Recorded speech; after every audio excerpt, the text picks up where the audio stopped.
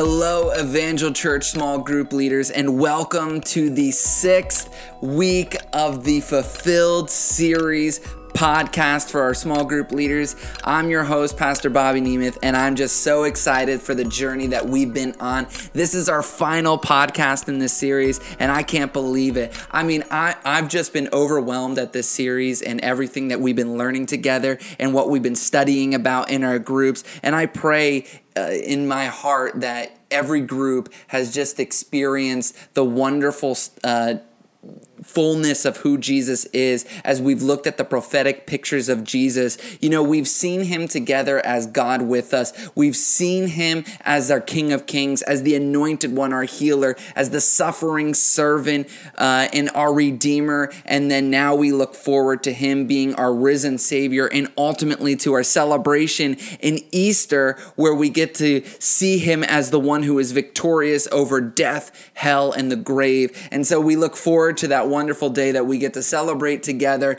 But before we get there, we're going to get there on the journey of reading through these pictures this week about Jesus being our risen Savior. And so this week's reading is all about those pictures and all about those passages that point forward to the victory of Jesus. You know, this week we kind of are reminded of the two men who are walking on the road to Emmaus, and they're sad and they're dejected because here's the issue for them. You know, when they see the suffering and death of Jesus, they thought loss, they thought disappointment, because messiahs do not get enthroned on Roman crosses. That's not their end. No, messiahs defeat Romans, they overcome them, they conquer, they win. But you see, God had a different picture of what the victory looked like. You know, Jesus trampled over death by death. And through his victory, what everybody gets to experience is new life. Because Jesus comes bursting forth from the grave. The stone gets rolled away. The linen get wrapped. And the tomb is empty, forever letting everyone know that Jesus overcame death. He's now risen. And he comes along these two men on the road to Emmaus. And this is what he says to them. Was it not necessary for the Christ to suffer these things and enter into his glory? Because they were foolish, these two men. They were slow of heart to believe what all the prophets had spoken about. They missed where the story was pointing to all along. And so Jesus begins to explain to them what had why all these things had to happen. And he does this from their very scriptures. And probably some of the passages that you'll be reading this week are some of the very passages that Jesus was alluding to in order to talk about his very victory over death, hell, and the grave. And so what we get to see is that Jesus is now the victorious one. He is the one who's overcome it all, and he's been vindicated. His cross is not defeat, it's not disappointment, it's not a scandal, it's not what everybody thinks about, that it's foolishness, but rather it is the wisdom of God which ultimately leads to his plan of defeating the greatest enemy that has overcome us since the garden, and that's death. And so this week we're looking at those stories that shape the way the early church read their scriptures, because the resurrection is the thing that changed everything. It is the key that unlocks the truths to Christianity. Ultimately, you can understand everything about Christianity, but if you don't understand the resurrection, you're gonna miss something. And so we're gonna look at these final week's readings that are concerned with these passages. So turning to our small group guide, you know, one of the questions that we need to ask is, what is your earliest memory concerning death, and how did you respond? You know, this week is all about focusing on the victory of Jesus over death. And I think it's important that we begin to wrestle and grasp with the gravity of death itself and how it is this harrowing and painful thing. You know, when people are struck with their mortality, it's this really rushing idea. And there's a moment in our lives where we realize and grasp this. And so we have to begin to process and think through this. And I mean, I could go back and I could think about maybe some pets that I lost as, when I was younger and think about that. But I know the first time that death really struck me was when my Aunt Helen had died. And she died when I was about 9 or 10 years old. And it was at that moment where death really hit me squarely. I grew up and she was, much older. She's my dad's aunt, so she's my great Aunt Helen. And I remember being asked if I wanted to go to her funeral, and I didn't want to because I didn't want to face her death. It wasn't something that I wanted to come to terms with on my own. And so that was the first time that I was really struck by the painfulness of death, and I was struck with its gravity. And so I shied away from it. Because I realized, like, wow, this is goodbye. This is like the end. Like, I will never have another conversation with her. I will never get to know her again. Like, there's nothing. That's it. And I mean, there are some times now where I'm like, oh man, if only I would have. But I was 9, 10 years old. I didn't know any better. But that was the first time where I really got struck with death. And the moment I encountered it, I just kind of ran away from it. And that to me was really shocking and really painful. And that's, those are some of the kind of things that you're probably going to come up with this. And this might actually be a really painful experience going through this. This might even invite some prayer moments for some people who are dealing with some issues about people who died in their lives that they need prayer for. So you're going to need to be really sensitive here, but we really need to get struck with the gravity that death is not a friend. Death is an enemy. You know what Paul says? He says the last enemy to be defeated is death. And so we have to know that all the goodbyes of earth are going to be replaced in eternity with the welcome of Jesus in the end. And so that's what we're waiting for.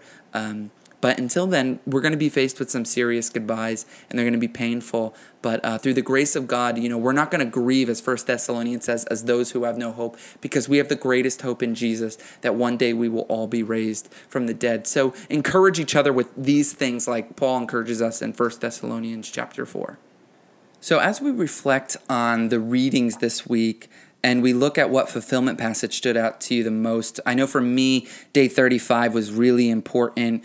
Here we come together around Psalm 2:7, and Psalm 2 is just so central. Psalm 2:7 through 9 are just so central in its application to the early church in terms of Jesus being the fulfillment of the Messiah and ultimately the fulfillment of the Davidic promises. And this is why we couple it with Isaiah 55:3, where it says, "Incline your ear to me, listen that you may live, and I will make an everlasting covenant with you according to the faithful mercies shown to David." And this is what really is being alluded to by Paul in Acts chapter 13.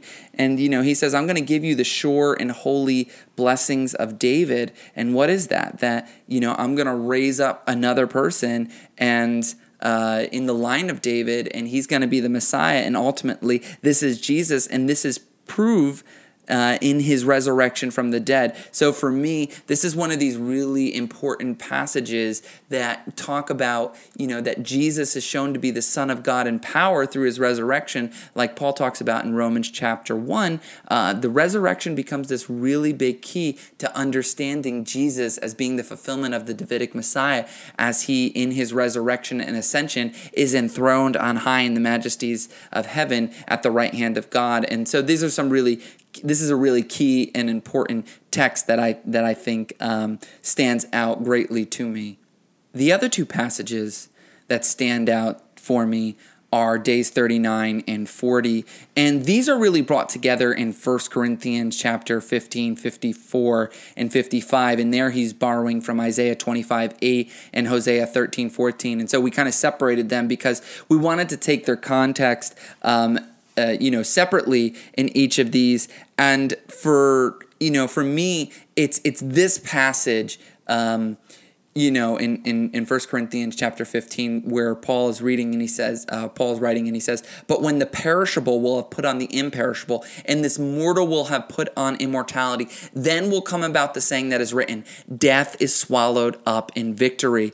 Isaiah here is looking forward to a future when God will return again to his people. And when he does this, this will be the victory over all things. And the final enemy there that will be defeated is death. And so that's the glorious future future that we're looking forward to. We know that Jesus is the first fruits of those who have risen from the dead. And what we're waiting for is the fulfillment of that when we all share in his resurrection. What does 1 John say? When we see him, we will be like him. How? In his resurrection. And so what he says in Hosea, there he says, 1 Corinthians 15:55 through 57, he's quoting from Hosea, and he says, "O death, where's your victory? O death, where is your sting? The sting of death is sin, and the power of sin is the law. But thanks be to God who gives us the victory through Jesus Christ our Lord."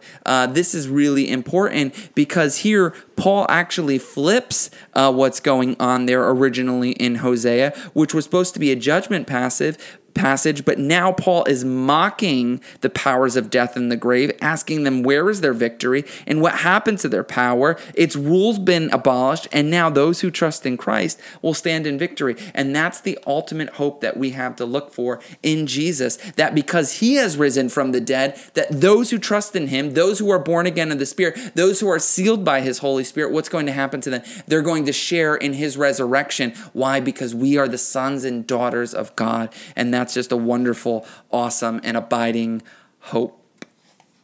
The fulfillment passage that surprised me the most this week is the Jonah passage in day 36, where, and the Lord appointed a great fish to swallow Jonah, and Jonah was in the stomach of the fish 3 days and 3 nights. And Jesus picks up on this in Matthew chapter 12, verse 40, and he says, "So will the Son of Man be 3 days and 3 nights in the heart of the earth, just as Jonah was 3 days and 3 nights in the belly of the sea monster." For me, this is one of the most peculiar things in the passage. It just, for me, is just real surprising that he grabs at this prophet who's preaching to Nineveh, and his preaching is a sign that God will deliver the people at their repentance. But the interesting thing is that when the Pharisees see this sign, they don't repent like the Ninevites do. So the wicked Ninevites repent when they hear the preaching of Jonah, but when Jesus is risen from the dead and he leaves the tomb just as he said he would, the Pharisees would not repent. They would not accept the sign that would be given to them. And so for me, this is the most surprising thing, because the tomb was empty. The Sadducees, they make up a story about it, but yet people just don't accept the reality of the fact that the tomb is empty, Jesus is risen from the dead, and now he is Lord over all. For me, the challenge that rocked me the most was day 36, where it says, Jesus' death and resurrection bring the message of grace and salvation. Faith in him saves us from the judgment of our sin and brings eternal life. And who do I know that is running from God's plan like Jonah? Pray for them. There are so many people who have known Jesus and have walked away, and I could think of somebody in my life who was real formative in the early years. I can think of two people actually, super formative in the early years of my life, who now I know are not serving the Lord. And to me, that just wrecks me.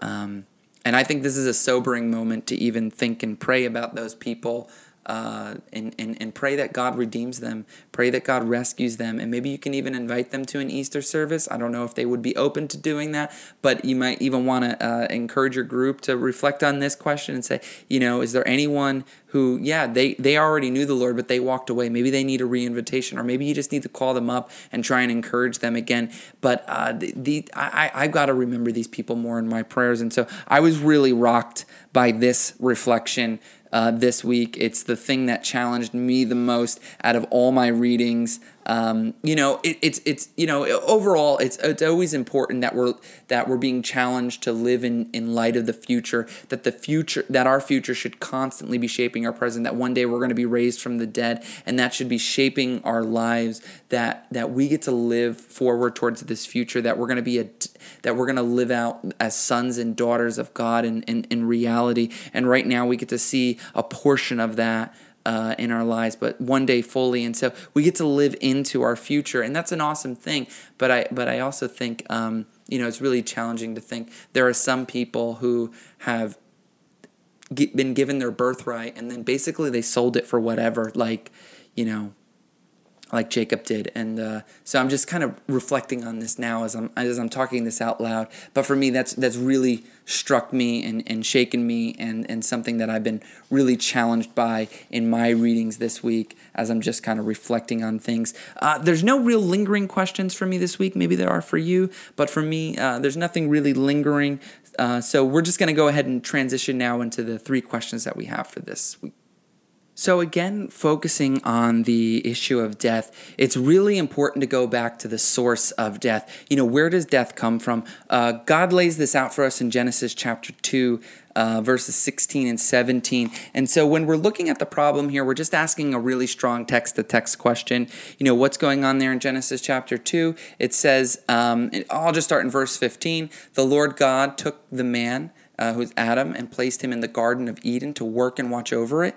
In verse 16, and the Lord God commanded the man, you may eat from any tree of the garden, but you must not eat from the tree of the knowledge of good and evil, for on the day you eat from it, you will certainly die. And so this becomes really the issue for Adam and Eve, that they can't eat from the fruit of the tree.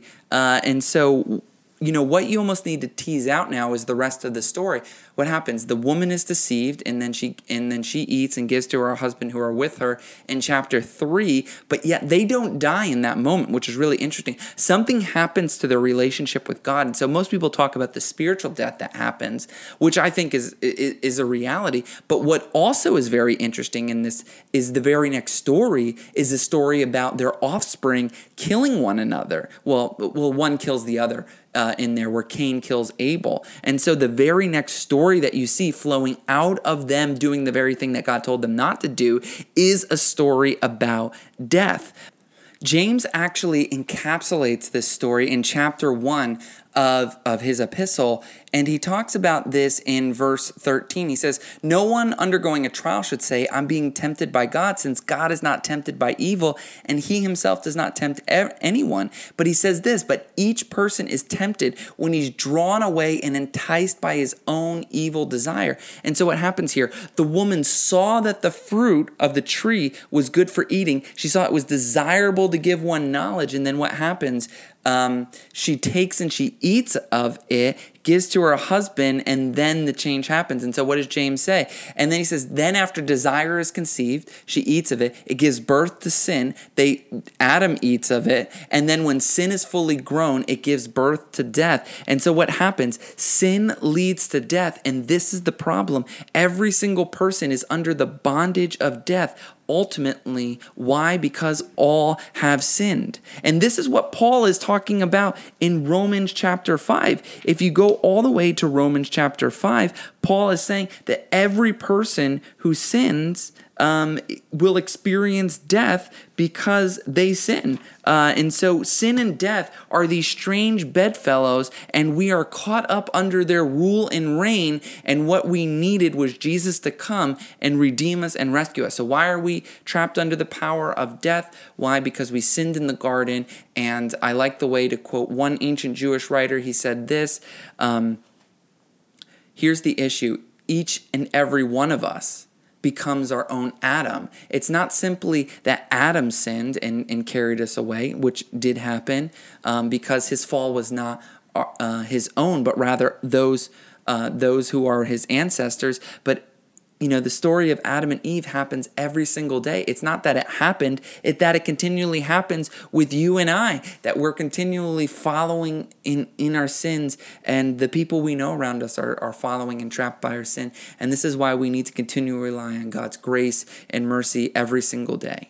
So as we turn to our next question, what we're really focusing on here is a text-to-self question. Here we're invited to read Romans 6, 8 through 10 and talk about how the resurrection has changed everything, and so share our testimony of Jesus changing our lives. We've been meeting together now for, this will be your 6th week of being together. I think it's a great time, if you haven't already, to share your testimony. And maybe there's 1 or 2 people, you don't know their story and you'd like to know a little bit more about it. But I think it's really important that we share our testimony of the victory of God. Why? Because they overcame him by the what? By the blood of the Lamb and the word of their testimony, and loving not their lives unto death. So there's an importance in us sharing our testimony in our overcoming. And so what does Paul say here? Now, if we've died with Christ, we believe we will be raised with him, we will live with him also, because we know that Christ, having been raised from the dead, will not die again. Death no longer rules over him.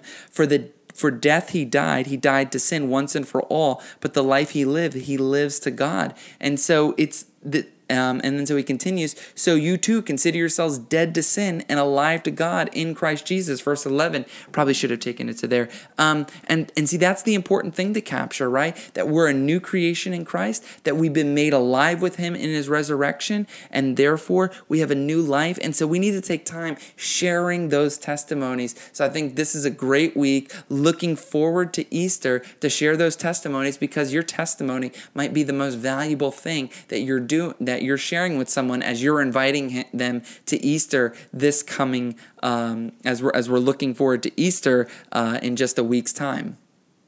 So as we look to our final question, it has to do with Isaiah chapter 25, verses 6 through 9. And these are some central passages. And it's really about how the future is meant to shape our present, because that's one of the really true and important hopes of Christianity, is that we know the end of the story. And when you know the end, it helps you to understand all the middle parts. And sometimes we get muddled. Why? Because we keep our gaze down into the circumstance rather than up towards Jesus, keeping our thoughts to things above, things that no eye has seen, no ear has heard, what the wonderful things that God has planned for those who love him. And guess what? God loves us so much that he defeated the very barriers that were between us, sin and death, and that he defeated sin on the cross. He defeated death in his resurrection. And so we look to this promise in Isaiah, helping us to shape our present. And because this was the encouragement that he was given to Israel. Hey, it's like, listen, it may suck now,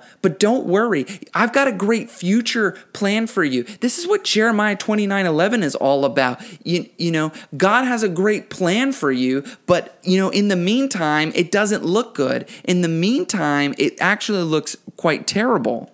God is saying to them, yeah, for I know the plans I have for you, plans for your well-being, not for disaster, to give you a hope and a future. But but what came before that? Hey, listen, you're going off into exile. Life's going to be tough. And when you go there, guess what? Build houses, marry, seek the well-being of the city that I've deported you to, and, trust in the Lord during this time. Because know that my promises for the future are the things that are supposed to be shaping you in the present, because I've got a great future plan for you, and God's got such a great future plan for all of us. So let's read from the passage in Isaiah chapter 25.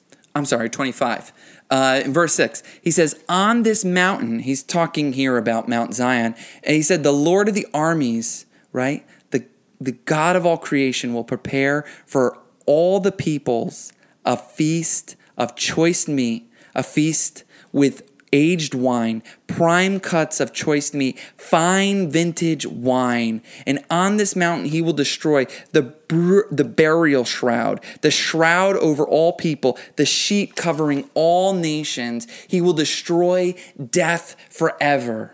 Oh, such a beautiful passage. The Lord God will wipe away the tears from every face and remove from his people the disgrace from the whole earth, for the Lord has spoken. And then he continues, on that day we said, look, this is our God. We've waited for him and he has saved us. This is the Lord. We've waited for him. Let us rejoice and be glad in his salvation, for the Lord's power will rest on this mountain. God has a glorious future for his people, a future so great and so bright, and it's all wrapped up in the resurrection from the dead. On that day, when all wrongs are made right, when heaven and earth are joined together, when the fulfillment of Jesus' prayer comes, may your will be done on earth as it is in heaven. When we see the new Jerusalem coming down out of heaven like a bride prepared for her groom, coming together with the new earth, and there it will be said, now the dwelling of God is among his people. Behold, all things are being made new. This is the future that we have to hope for. This is the future that we have have to look for. And this is supposed to be shaping our present, because when you know the ending, it helps to make sense of the present. And so what does Paul say in Romans chapter 8? I don't consider the present sufferings worthy to be compared of the glories that are to be revealed to the children of God. Why? Because we are going to be changed. We're going to be renewed. We're going to be revived. We're going to be restored. And this is the thing that's supposed to be orienting us. And so this is the hope that we all have to rest in and to be excited in. And so I'm just so excited that we get to look forward with excitement towards the resurrection of Jesus, that we get to look forward to these wonderful hopes and this wonderful future that he's prepared for us. And so let me just pray for you one last time as we just conclude our time together in this podcast in our groups. It's been just such a joy and an honor getting to do this with you. I hope it's been a blessing to you. I hope it's served you well. And I hope that many of you are going to continue on in our next group series on the fruit of the Spirit. It's going to be called Rooted, because why? Apart from me, you can bear no good fruit, right? We need to be rooted and grounded in Jesus if we're going to bear the fruit of love, joy, peace, patience, kindness, goodness, faithfulness, gentleness, and self-control. And so we're going to be spending a lot of great time talking about being rooted in Jesus and bearing out the fruit of the Spirit through the power of his Spirit that he's provided with us as the marker that he's ruling and reigning on his throne to empower us to live out the life that he's calling us to do. But in the meantime, we celebrate the resurrection of Jesus and we look forward to Easter Sunday together. So I'm just going to pray with you guys, and I hope that you have great group as your final evening, that you have a fun time sharing testimonies together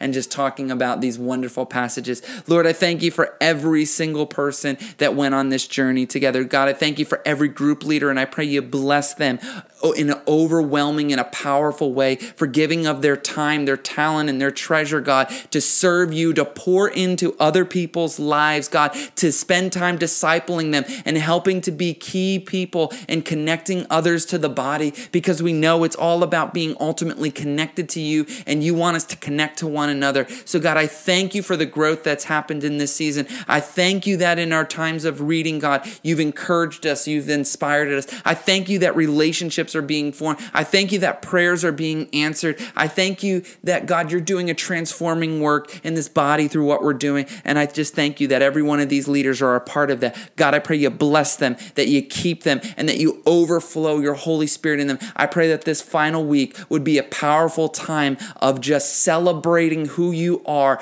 the God who is victorious over all. And may every group going into Easter just be overflowed with joy about your victory, about your life, about your resurrection, and may that just overflow into that Sunday celebration. So God, we thank you, we love you, and praise you, because you're our ruling, reigning, majestic King who is victorious over all, who now holds the keys to death and Hades. So God, we thank you, we love you, we praise you, and I thank you for every single group leader who's been a part of this journey. God, bless them and keep them. In Jesus' mighty name I pray. Amen.